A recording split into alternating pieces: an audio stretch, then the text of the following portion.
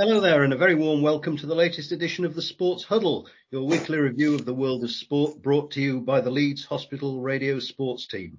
I'm Tony Chalk, and I'm joined this evening by the multi-talented trio of Jim Walker, Ian Marsden and Bill Dale. As ever, we'll be looking at the varied fortunes of our local football clubs, and we'll also review the state of play in the Test series between India and England and the Six Nations Championship. Add to that Rugby League Super League and our sporting moments of the week, and we should have plenty to keep you entertained for the next 40 minutes, or however long it takes. So we'll start off with football, and the fortunes of our two local sides in the Championship, Leeds United and Huddersfield Town, will merge this weekend when they meet on Saturday. But before we look ahead to that, let's reflect on the events of the last week. And we'll start off, in fact, by talking about the FA Cup. Which is something we haven't really mentioned too much on the programme so far because of the importance of all the league action. But I guess, Bill, Leeds went out of the FA Cup at Chelsea. We're recording on Thursday night, so it was last night, Wednesday. I only saw about the last 20-25 minutes of it because I had something else on. But it seemed to me that they gave a very good account of themselves. Absolutely. I didn't, like you, see the entire game. I saw a pretty good chunk, including the equaliser, and I've since watched some extended highlights. And it was quite clear that it was a pretty even-Steven game. I worked with a Chelsea fan, and he acknowledged certain respect this morning, despite ever so slightly gloating at the end result. But I thought Leeds gave a very good show of themselves, and what you're worried about, of course, they're on this fantastic league run, which we'll talk about later, but you don't want to go into an FA Cup fixture against a really top team, a team that we hope to play in the league next year, and come away 5-0, and they were in there. They could have won it. It could have gone to extra time, which actually would have been a complete disaster. I looked at the fixture beforehand and the team that he picked, which tells you a bit about Farke's attitude, because he left out Somerville, Monto and Ruta and put in Matteo Joseph. And I thought, well, I'll settle for losing 4-2 there with Joseph getting a hat-trick. And it wasn't far from that, was it? The 3-2, and Joseph got his first and second goals, one in each half. And for a 20-year-old, I thought he did very, very well.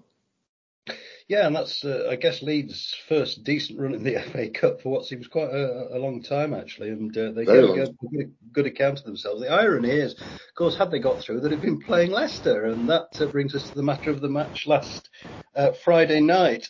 Now, before I go to Jim on this one, Ian, you probably watched it as well as I did. And it was a very enjoyable game. But to me, I came out of it thinking, if you're not born good, make sure you're born lucky. Because Leeds were, in my view, fortunate to come away with 3 points, and especially a 3-1 scoreline. I think every Leeds fan could look at that and, in the cold light of day, actually say the exact same thing. Leicester should have, and probably, they should have been 3-4-0 up within that first 80 minutes. But I did see something that as soon as that first goal went in for Leeds, that Leicester players, their body language just seemed different. So the last 10 minutes for Leeds were fantastic. Football is a 90-minute game, though, and Leicester should definitely have been out of sight before Leeds even had the chance to come back. But for the neutral, me, it was a really good game of football. I really enjoyed it. Yeah, it was good. Jim, I won't say anything other than Jim. Yes, well, I lost count of the number of times that I was on the commentary. I lost count of the number of times I said, after Leicester had missed yet another chance, you can't help but think that Leeds are going to score.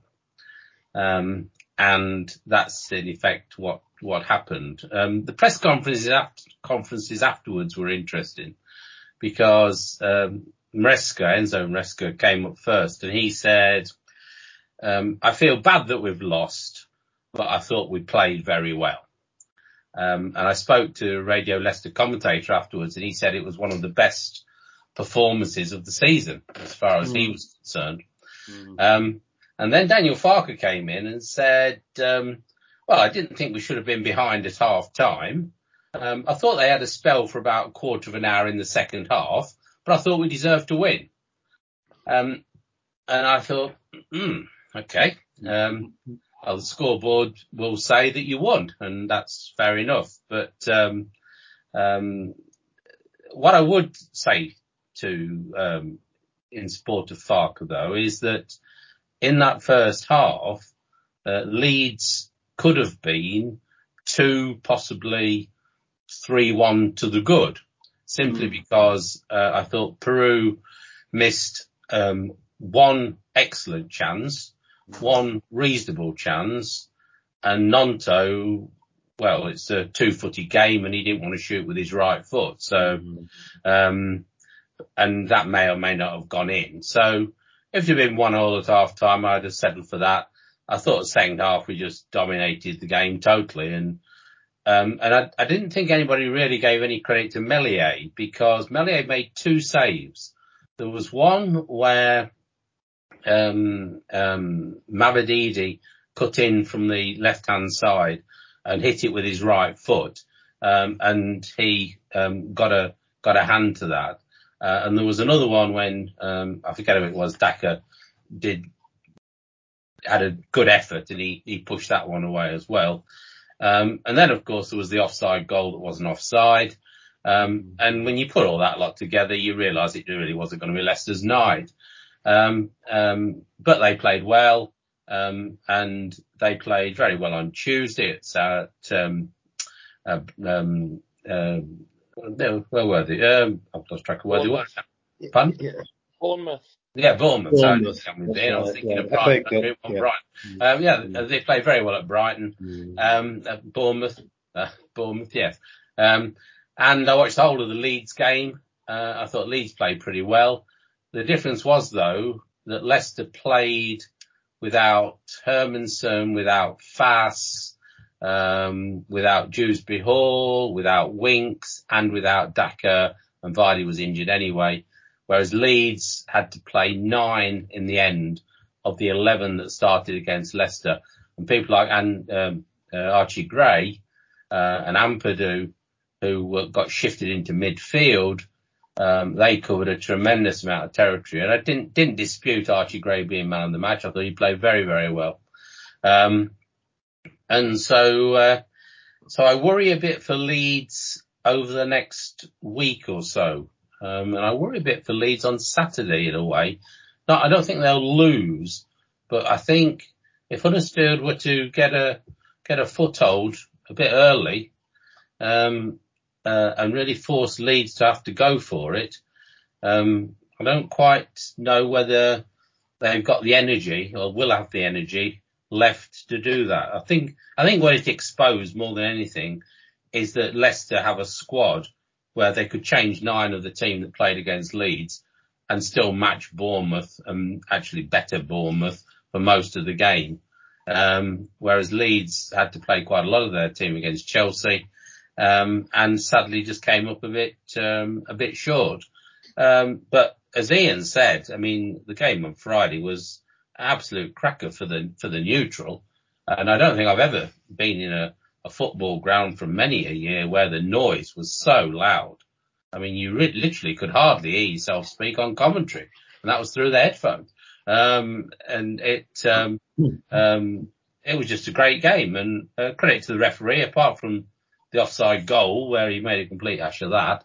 I thought he had a good game. And the game was played in good spirit. Both teams went for it. There were no really malicious fouls as such. And I thought it was just a credit to 2 decent teams who really ought to be in the Premiership next season. Just one little postscript, which is relevant. And that is that because Leicester won against Bournemouth, that means their game against Southampton will be cancelled. Now, I don't know when that will be rearranged, but it was scheduled for the Friday night of when the quarterfinals were being played over the weekend. So that's one to watch because they'll both have to fit that in. So it could put a bit of distance between Leeds and Southampton that weekend, simply because Southampton won't be playing unless they've got something else to rearrange. So well played Leeds, cracking match on another day. Result might have been different, and a real shame about the cup. Real shame that we're not playing again in the cup. That would have been terrific. Yes, I guess it would, wouldn't it? It would have been very interesting. And Leicester, I'm sure, would have been very much up for that, having had the double done over them by Leeds. Yeah, I thought it was a really entertaining game. I actually said at one point in the second half that I thought Leeds either had to have a moment of individual brilliance or a huge stroke of luck. I suppose it turned out to be the latter, and it got them through. I agree about the referee, actually. I thought, yeah, he did seem to handle it. He didn't notice him very much. I think on the offside goal, from the pictures we saw, I think it was the linesman or the assistant referee who gave it, and I think he must have thought that it rebounded off. Was it Chowdhury? I think was in there. Rather than off, was it Rutter? I think it came off, didn't it? So I'm guessing that was it. And obviously that would have been picked up on VAR if they'd had it, but, it worked in Leeds' favour on this occasion. Now, interesting comments there, Jim, about the match on Saturday, because I think that Leeds, I said at the beginning of last week, I thought it could be a season defining week for them because they had the big game against Leicester, then the cup tie, and then this match at Huddersfield, who are going to be very much up for a local derby. They took a bit of a clobbering at Elland Road earlier in the season. But Mr. Brighton Writer has got off to a good start with a 2-1 win at Watford last week, which has certainly boosted their fortunes, although not as much as they might have wanted, because it seems everybody around them is winning at the moment. Sheffield Wednesday and QPR and teams like that. So, Bill, this isn't going to be easy on Saturday for Leeds, I suspect. I don't think there's any easy games, but I can't see anything other than the Leeds win. The 9 wins on the bounce. I've seen Huddersfield a few times this year. Yeah, they're a good, honest workaday team, but I think Leeds have got so much up front that I really can't see anything other than 3 points heading back to Elland Road. They've won 9 on the trot. The fixture list looks reasonably kind of at a glance at the table. They've Huddersfield, then Stoke, and then Sheffield Wednesday, and then Millwall, and then Watford. The only slightly worrying thing is that some of these teams down there are getting going now. And Huddersfield, whilst they've had a very nice little run, they seem to alternate between a win and a loss over the last 5 games, but they've got 9 points out of the last 15, which is reasonable form. QPR 10 out of 15, Sheffield Wednesday 9 out of 15. So they're all keeping up. There's no pulling away from that bottom end. That's the sort of form that will get you to the fringe of the playoffs if you maintained it through the season. So they're in a very tight group there. Everybody's played 34 games all the way through the league. Huddersfield are there in 19th on 37, breathing down the neck. 1 point behind them in 20th, Millwall. 21st, Queen's Park Rangers 35, Stoke City in the relegation spots 35. You've got 2 points there, covering 4 teams, and the whole thing could shuffle round on the day, depending which way the results go. But I think this one will go Leeds United's way. Confidence there from Bill, a true Leeds United supporter for very many years. What about the view of a more neutral person, Ian? Do you think Leeds will win this one? I mean, on paper, actually, just looking at their fixtures a few days ago, that they've got a decent run in, because I think their toughest away game is Coventry, who are somewhere on the fringes of the playoffs, I think. But they've got to go to Huddersfield, obviously. They've got to go to Sheffield Wednesday next week. They've got to go to QPR, who are down there as well. So on paper, it doesn't look too difficult, but these can be awkward fixtures, and especially when it's a local derby. Yes, exactly, and that's the key, isn't it? It's a local derby at Huddersfield. It's a local derby at Sheffield Wednesday, and so those sets of fans have a mutual let's say, loathing of Leeds United. And so it's always a big game when Leeds are in town, especially at Huddersfield and Sheffield Wednesday. So, and Leeds have come a cropper at those two grounds, many times previously. I remember a 6-0, to Wednesday a few years ago.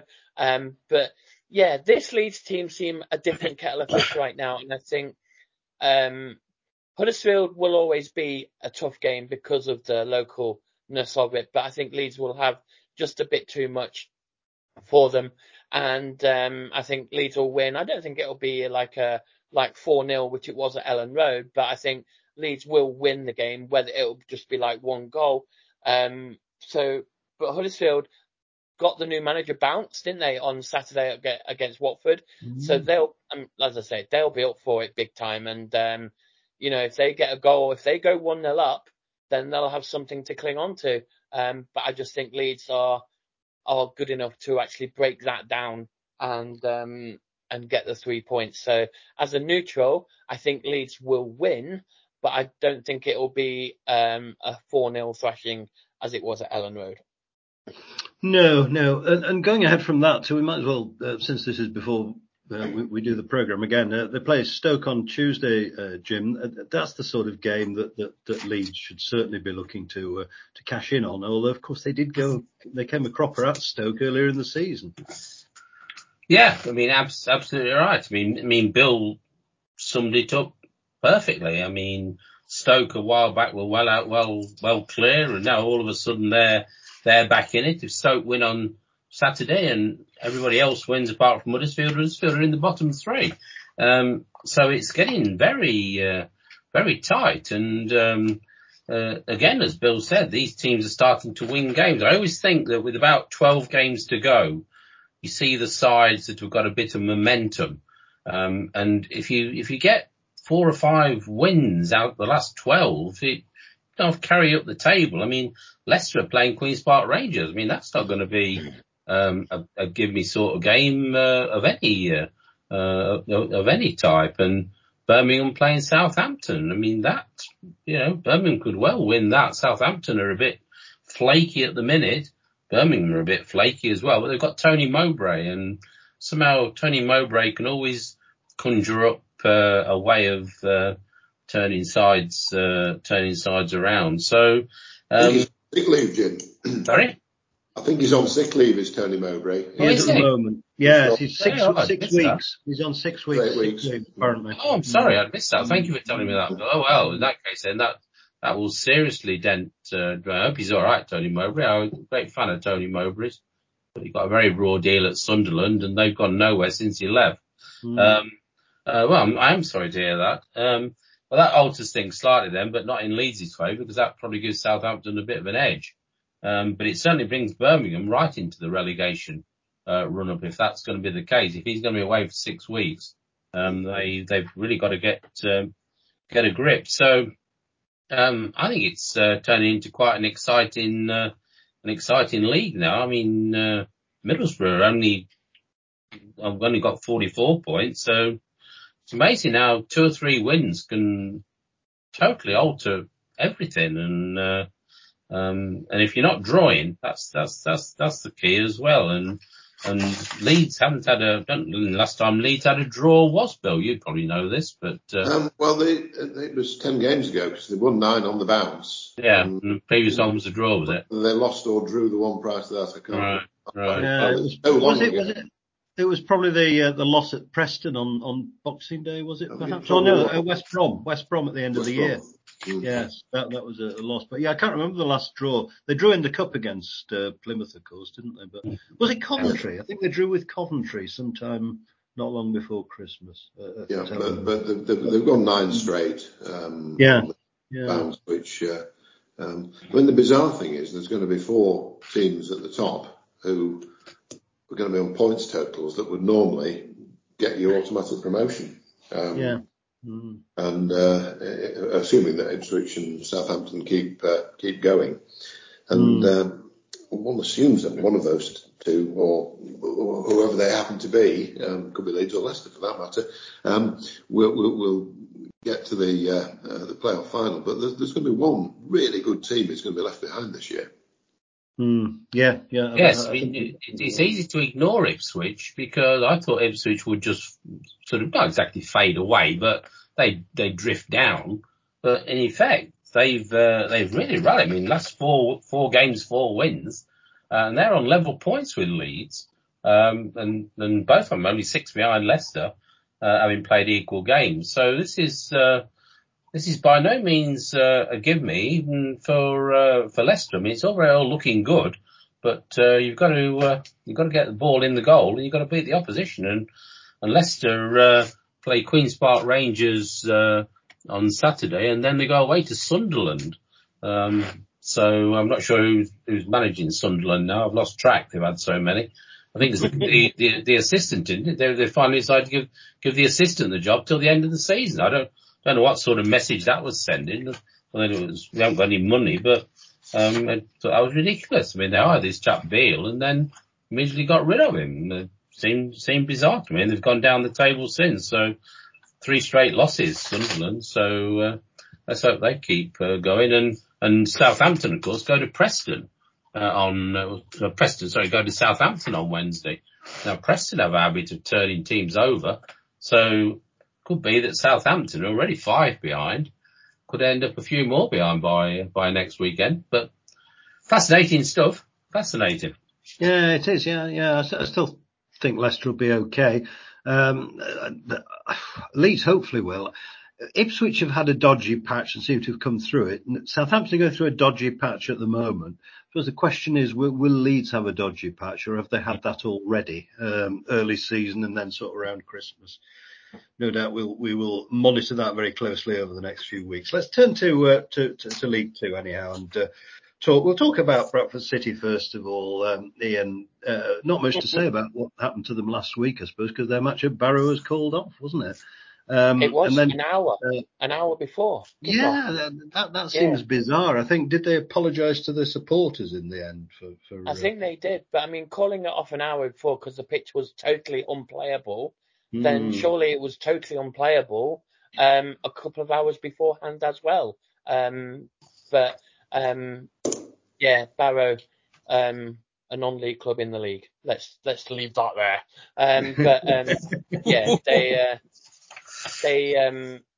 I think the fans deserve better. An hour before kickoff, it's not even an easy trip, is it, to Barrow from Bradford? No. It's Barrow is somewhere in the middle of nowhere, and it's I thought that was really poor, really, really poor. But looking ahead to Saturday, well, you've got a vested interest in this one, of course, because they're at home to your team, Notts County, on Saturday. And I suppose both teams are in that scrap between any number of teams for the playoffs. Yes. Although I think we are 2 places above Bradford City at the moment. Notts County, sorry. But we are on a run of 1 win in the last 5. And we lost at home to the worst team in the league, Sutton United, in midweek, and have actually conceded 9 goals to them in 2 games against them this season after losing 5-1 on the opening day. So I'm not confident. I would take a point right here, right now. Bradford are very much the similar kind of form at the moment as Notts are. I think at the moment managerial changes and the squad size and not having the players that they need to, I think we'll put this season down to experience and then go again next year. But obviously my head is saying we're going to win 6-0. My heart says we're going to win 8-0. So, Right, fine.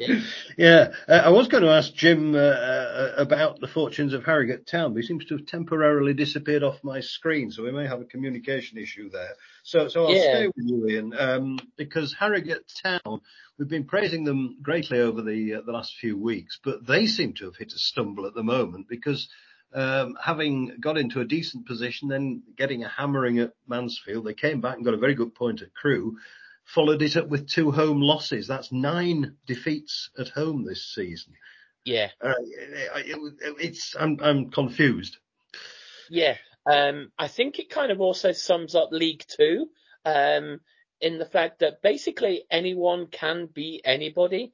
And it's just those that are more consistent than the others will win promotion. Hence Mansfield being top, having lost only 4 games all season so far. They have drawn a lot, but they're top of the league. Harrogate, they were in 7th. They were in the playoffs. But then losing 4-1 at home to, it was Newport, wasn't it, at the weekend? Newport, and, Walsall 2-0 and then Newport 4-1. Then Newport so yeah, they've not done, since they reached that mark, it's almost as if they've had a nosebleed and, they forgot what they were doing and felt they had to change things or something. But yeah, not good for Harrogate. But, I think I can safely say that they are safe, this season. And, it has been probably their best season since they got promoted to the Football League in 2020. So I think they can be rightfully proud of themselves for what they've achieved this season. It just seems a pity that they're going through their bad patch when others are going through their good one. And so went from 7th to, I think they're 12th now. 12th, yeah, I think they are 12th. Yeah, yeah that's 12th, right. Yeah. What chance, Bill, do you think of one of those two getting into the playoffs come the end of the season? I mean, it's a bit of a lottery at the moment in League Two. It is a bit of a lottery, but I'm looking at the table, and Walsall were there in 7th, having played 34 on 51 points. And then you go all the way down to Bradford City, 16, 9 places down the table on 46. They've got a game in hand. They win that, and they won the last 3. They're on 49. They're just 2 points outside the playoffs. And Bradford are behind Huddersfield in 12th. So it's all about form, but it is such an open table. Top end is a bit different. You have a couple of 2 or 3 teams, 4 teams all in the 60s there, but anybody on 47, between 47 and 51 must be thinking, if we can just string 3 or 4 wins together, let alone a better run than that, and you're going to be in the mix. And it's all about coming good at the right time of the season. I think if anybody can string that run together, as we approach May, they will go into it with a bit of confidence, because how many times have we seen teams in the playoffs that finish in 6th, or in League Two's case, 7th place, nicking it and stealing it from somebody who looked like a dead cert to go open. You think about Leeds and Southampton and Ipswich, and you just wonder whether something like that might happen back in the Championship. It's what keeps people interested. Absolutely.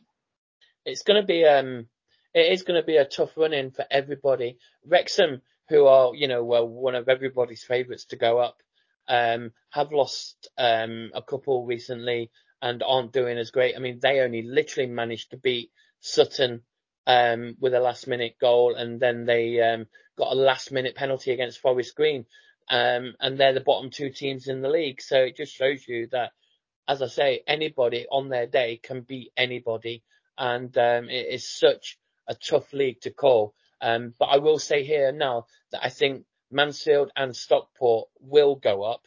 I think then the 3rd place is open, and like Bill said there, the playoffs, it will be an absolute lottery as to who gets in them, and then whoever wins them. It is open to everybody at the moment.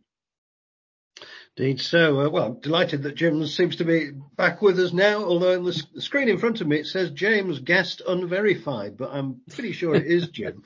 So we were just talking about Harrogate Town, Jim, and the fact that they seem to have hit a bit of a slide at the moment, a good point at Crewe after the hammering at Mansfield, and then 2 more home defeats in the last week to add to the 7 earlier in the season.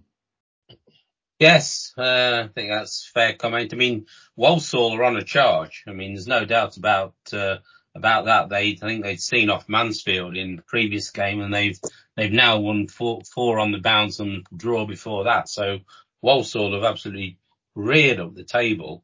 Harrogate go away to Swindon on Saturday. I think that will be a good test of confidence for them. I think, as ever, the problem that they've got, and I think everybody recognises, is they just don't score enough goals, Harrogate, particularly at home. I mean, they've only scored 41 goals, and you look at everybody in the league, and I think that must be, I'm just looking down the league. I mean, even Swindon in 17th have scored 60, Tranmere 53. So, it's almost in the bottom three in terms of goals scored. In fact, it is in the bottom three in terms of goals scored. And, yeah, that's absolutely right. It's only one goal more than Sutton and they're bottom. So that's the problem. And away from home, I think they have more of an opportunity to play on the break, and to do that.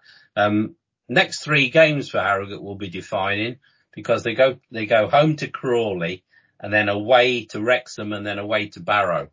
And if they can recoup some, and then home to Bradford, of course. And if they can recoup some sort of form in those games, then who knows? But I don't think they're going to make the playoffs. But thankfully, with 48 points and the bottom but one team having 27, they should have enough not to worry about the other end of the table, which is always an achievement for Harrogate, to be honest, with the crowds that they have, to come through a season. It's been a good year. The defence has played well. Yeah, indeed. I think Swindon, another of these grounds that they've not had great success at over the years. Never won at Swindon, there. So, but they've broken one or two of those, got one or two of those monkeys off their backs this season. So let's hope they can do it again. Well, let's turn away from football then and talk about the summer game, shall we? We're talking about cricket. We're not looking ahead to a test match this week because there's a gap before the next one over in India, where England are touring, but they have now sadly lost the series by 3-1 as a result of defeat in the fourth test. And when you look at that test match, things went well for the first 2 days and really turned round on day 3. And despite a noble effort on the last day, they couldn't recover what had happened on day 3. So I think, Bill, to me, this one was another case of a great opportunity let go begging by failure to clean out India's tail in the first innings, and then another rather horrendous batting collapse in England's second innings. I think that's probably right. I'm not one to get up at 4 o'clock and listen to it on the radio or watch it on the television, but I do reach for my iPad at 6:45 when my early morning alarm goes on the days that it does go, and I reach for my iPad with hope. And it was a great disappointment to see that India had managed to get up to 307 all out when they were down at 177 for 7. I mean, it was quite a recovery, was that? It looked like England were going to go into that second innings with a big-ish 3-figure lead, certainly a 3-figure lead, and I think in the end it was about 46, 47, wasn't it? And then in the second innings, as predicted in the radio commentary that I was listening to, they did fold a little bit. And I watched the tail end of it as folks tried to manage the tail, and it was very, very difficult to even score a single, which gave some hope because it was nudging. You got the feeling if India had been chasing 250, it might just have been a bit of a challenge. But the winning margin for India was 5 wickets, and I think that flattered India a little bit. They were 5 down, 72 runs for that 6-wicket partnership, and I think if England could have just nicked a wicket or two there, it could have been squeaky bum time, really. But I think they were probably 50 short on the target. Yeah, it was maybe the dropped catch when Robinson dropped to Jarrell, didn't he, on the last, or the third morning. I don't know. Can't remember what it was now. But that was probably the key because that probably did cost them about those 50 runs. But yeah, whatever you say, actually, general comments on the match, Ian, obviously, but India do seem to have found one in this new wicketkeeper, and you wonder if Rishabh Pant will get back in the side, because he looks as a very good keeper and a more than useful batter. Absolutely. And yeah, I actually thought that on the whole, it was a really good test match. To answer your question, yeah, they've got, they always seem to find them, don't they? They always seem to find these batsmen who just know how to play, and just the fact he's a wicket keeper as well is, it's fantastic. And, he played amazingly well in this test match. But yeah, it was really good.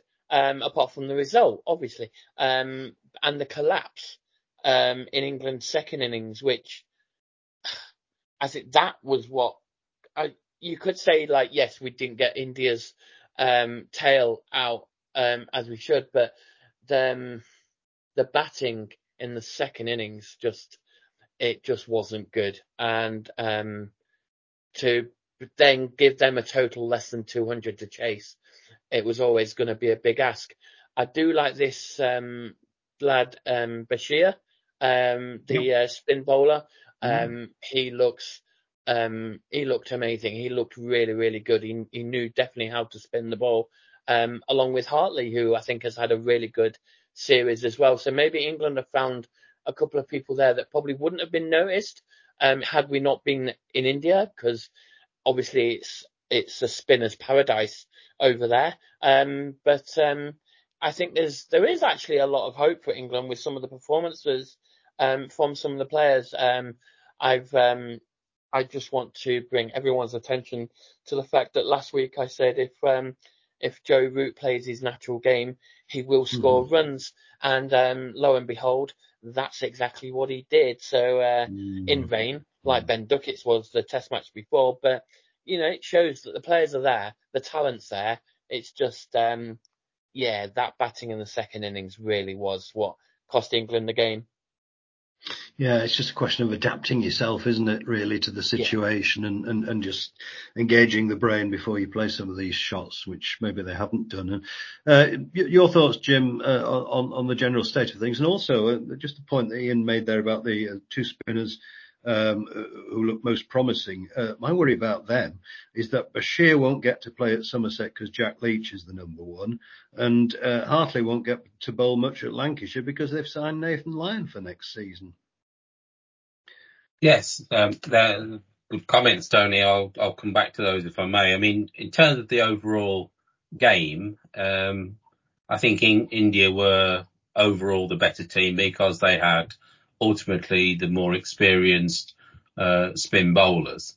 You've got to remember, of course, that India were without Bumrah in this game. They were without Shami, they were without Kohli, and they were without KL Rahul. So they were there to give you a chance, if you like, because with those four missing, England did have a chance. They seemed to contrive to have one bad day in every match, and that's what ultimately did for them.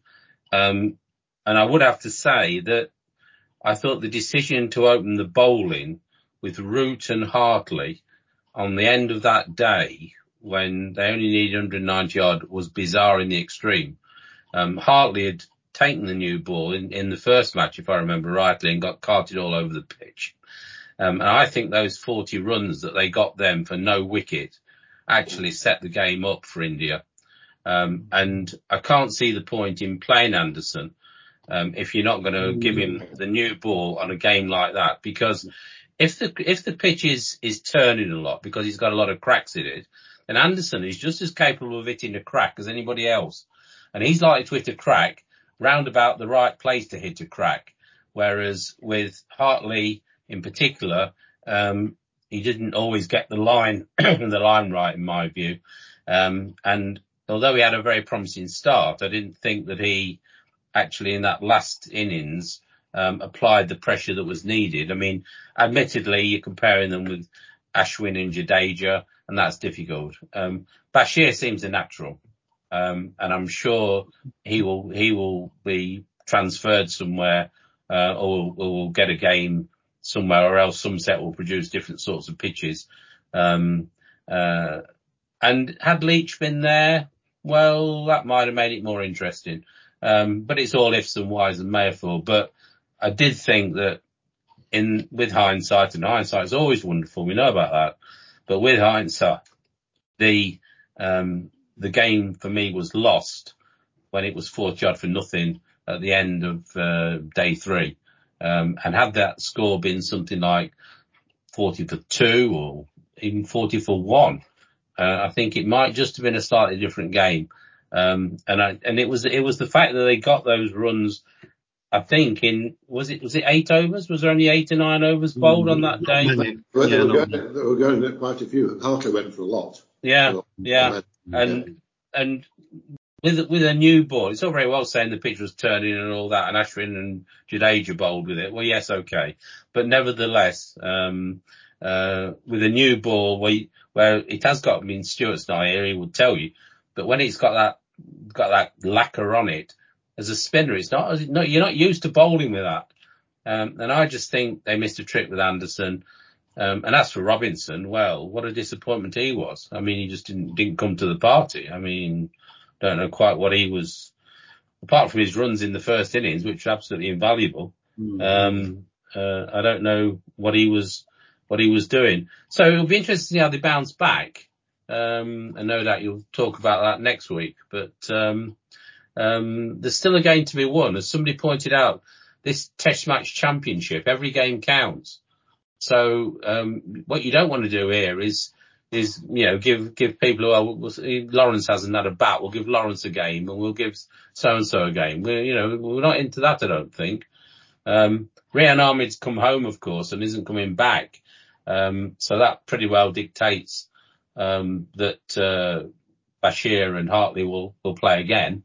I would have thought. I would imagine Wood will come back for Robinson, but I think Anderson will probably play again. I think he probably deserves to play again, to be honest. But he should have just bowled more in that second innings at the start for me. Yeah, well, we will certainly look ahead to that Test match next week, and interesting to see if Gus Atkinson maybe gets in the side. Depends how they see the balance of the attack, I suppose. Right, we'll turn now to the two codes of rugby. We'll start off just reviewing where we are in the Six Nations Championship after last weekend's matches, which saw Ireland, as expected, beat Wales, and then Scotland beat England in the Calcutta Cup game, and then extraordinary match on Sunday, which, but for a ball falling off the tee when a kick was going to be taken in the last minute, could have ended up with Italy winning in France, and I don't think anybody could say that they didn't deserve it. France had a man sent off, which clearly made a difference. Ian, I don't know whether you saw one or all the games. At the moment, I think we were predicting at the beginning of the season that Ireland or France would win it, depending on who won that match, that Scotland would be third, England fourth, Wales fifth, and Italy sixth.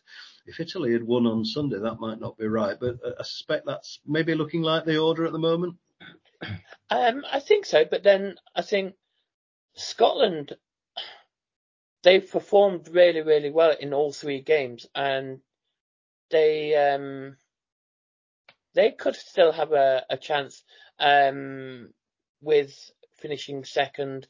I'm not sure if in rugby, in the Six Nations, it goes on who won the game between them, if they're level on points, or if it's points difference. It's bonus points obviously come into it, and then it's points difference would be okay.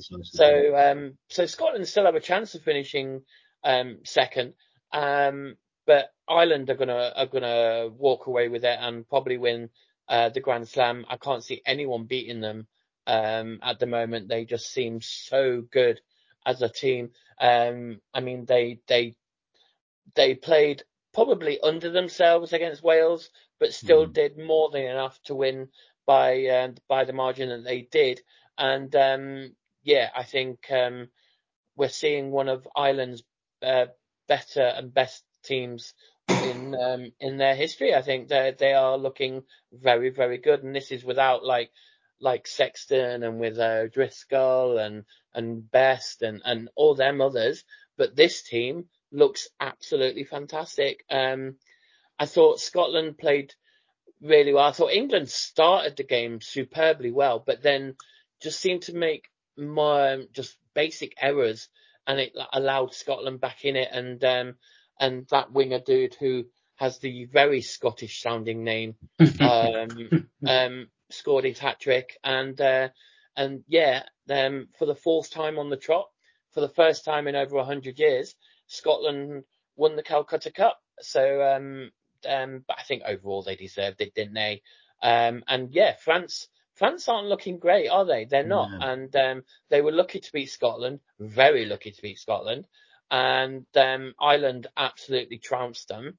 So, and Italy should have beaten them, shouldn't they? If it wasn't for that ball falling off that tee, then I think Italy would have won that game. And again, they deserved that. So I think France are probably in that, what do you say, that turnover, that they're trying to Transition. change. Yeah, that one. Yeah. And, but Italy have played well in this tournament without getting the results, I think. But they'll take confidence, obviously, from the game on Sunday against France in Paris. Yeah. No, it Yeah, wasn't, was well, it? it was in Lille, I think, wasn't it? In Lille. They're playing Yeah. because they're playing. But I think France is still hanging, got a hangover from the World Cup. I just don't think they can. I mean, Dupont obviously is missing, and he's a big player, but I don't think you can put it all down to that. They're just not firing. They could easily, with a luck sort of going against them slightly, they could have been bottom. They could have lost all three, Yes. which is extraordinary. Nobody would have predicted that. But their last two games, they play England at home in the last game, which, given the form of the two sides this season, is likely to be a bit of a grim match, I suspect.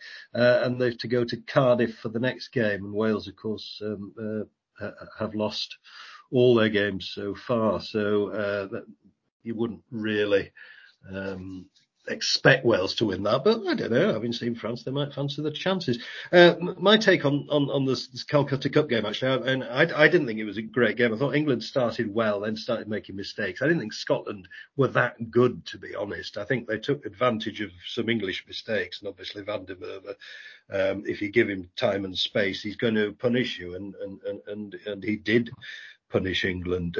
Scotland deserved to win. There's no question about that. But Ireland looked, to me, far and away the best side. They come to Twickenham week on Saturday. I'd expect them to win that, and their final match is at home to Scotland, and it's difficult to see Scotland winning in Dublin. Jim, what's your take? My take was that England were infinitely better when George Martin came on, and also when Faye Waboso came on as well. He just exposed the fact that Daly doesn't have pace, and he does. There's no way that Daly would have scored the try that Faye Waboso scored. Never in a million years.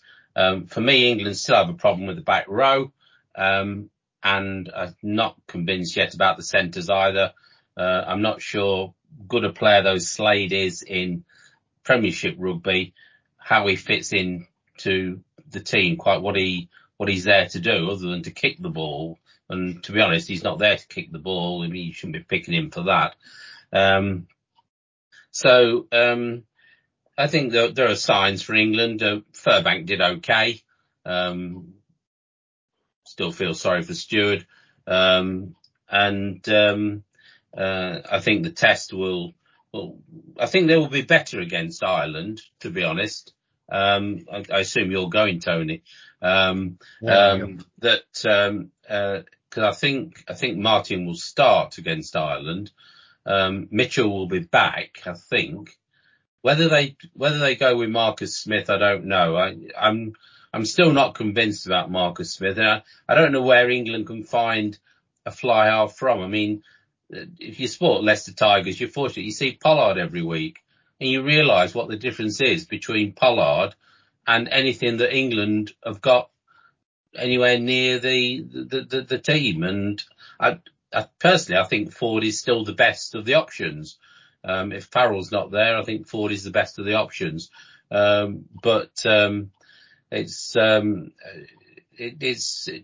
just not getting enough drive for me off the back row. And that's where they need to strengthen up. And Ben Earl, is competent. I'm not saying that Ben Earl's a bad player. Ben Earl is competent, but he is not the demanding, domineering number 8 that you need to be a force in world rugby, to me. Well, we'll be looking ahead, of course, to the next round of Six Nations matches next week. Super League now, and we've got about 7 or 8 minutes left. So, Ian, I'll come to you for a quick review of Super League. Leeds Rhinos winning start, losing second game, tough game against Catalans on Saturday. Yes, Catalans who reached the grand final last year and lost to Wigan.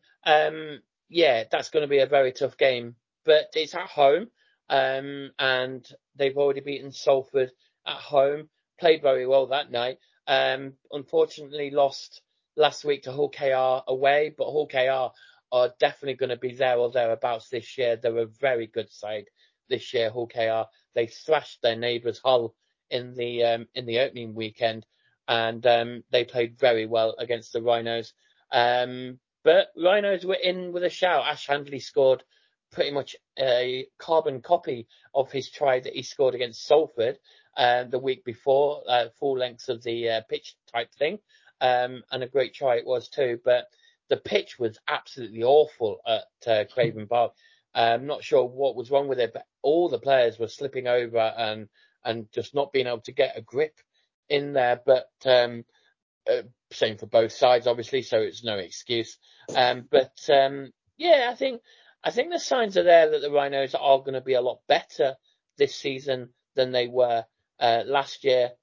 But that's not really saying that much considering how bad they were last year. Catalans beat London last week 34-0. So it is going to be an extremely tough game this coming Saturday afternoon. But with that home crowd, the Saturday afternoon home crowd as well, that's something different. So hopefully that will help the Rhinos come up with a very good performance. As for Super League, Wigan controversially won the World Club Challenge. And if you've seen it, you'll know. It's funny how that try line suddenly appeared 2 meters further forward than it was. Yeah, Wigan did the Super League Pride. They win in the World Club Challenge. It's all set for a really decent season. Apparently, opening weekend attendances were so far above what the league expected. Is that it does seem that Super League is on a bit of a high at the moment, and long may that continue. So there you go, Tony. 5 minutes. Thank you very much. Right, so we come to the moments of the week. I'll ask you all to be reasonably quick with these, if you could. We'll start with you, Bill. Archie Gray's performance against Chelsea, absolutely wonderful for a 17-year-old. We all know how good he is. I suspect he put a good £10 million in his value in about 90 minutes there. Thank you very much. That's very nice. But it's not for sale. Yes, definitely put that one up. Yeah, I was saying last night, will they be able to keep him? We'll hope so. Jim. We'll a brief mention to Fatu's goal for Leicester against Bournemouth on Tuesday, which is an absolute cracker. Watch that if you've not seen it. But my sporting moment of the week comes from basketball. And this was the annual match between the Western Conference and the Eastern Conference in America. And the Eastern Conference beat the Western Conference by a score of, wait for it, 211 to 186. Now, a basketball game lasts 48 minutes, so that's 397 points in 48 minutes, and I worked that out at 8.2 points a minute. And I'm not even sure I could get from one end of the court to the other dribbling the ball in a minute, let alone score 8.2 points. So there you go. Extraordinary. Ian. Speaking of high scoring, I'm going with the midweek game at Celtic Park. Celtic 7, Dundee 1. Celtic was 6-0 up at half time. It was absolutely fantastic to see. And I really enjoyed that. Yes. Well, mine's a bit of a cheat, actually, because I spotted something on the BBC website yesterday. So it's not really a moment of this week, but it's relevant to yesterday.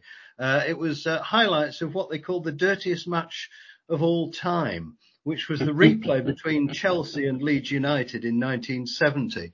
And they showed some highlights of it, and it was extraordinary. And I read that apparently that match was re-refereed by David Ellery in 1997. And then I think by Michael Oliver in 2019. And Ellery said if he'd been refereeing it, he would have given out 7 red cards. And Oliver said if he had been refereeing it, he would have given out 11 red cards. As it was, the referee on the night, whose name just escapes me now, gave 1 yellow card through the whole match. I thought to myself how times have changed, because there were certainly a lot of the tackles that went in then that would have... well, you certainly wouldn't see them these days, put it that way. Something about that game as well, Tony. It's still the biggest ever audience for a live football match in this country. Over Indeed. 32 million watched it that night on the BBC in 1970. I wasn't, because I wasn't even a glint in my dad's eye at that point. But I'm wondering whether you three may have seen it. I saw it, yeah. I saw it, yeah. Yeah. Okay, guys. Well, thank you very much for that. That pretty much wraps things up for this week. My thanks go to Jim and Ian and Bill for their contributions, and of course to you for listening. If you're in hospital, I hope you'll be up and about again very soon. And if you're hearing us on the internet, well, do please join us again soon. And for our hospital listeners, don't forget that there'll be plenty of live action for you to listen to in the next few days, including some of those matches we've been talking about. It starts with that blockbuster local derby between Huddersfield Town and Leeds United at the John Smith Stadium on Saturday. It kicks off at 12:30. We'll have our commentators on air from about 12:15. Shortly after that, there's rugby league action from Headingley with reports on the match between Leeds Rhinos and Catalan Dragons. That has a 3:00 kick-off. And then on Tuesday evening, Leeds United entertains Stoke City. That kicks off at 7:45. And hopefully all of that action will make your stay in hospital that bit more pleasant. Of course, we'll be back next week, same time, same place. But for now, from me, Tony Chalk, and the team, get well soon, take care, and enjoy your sport. Goodbye.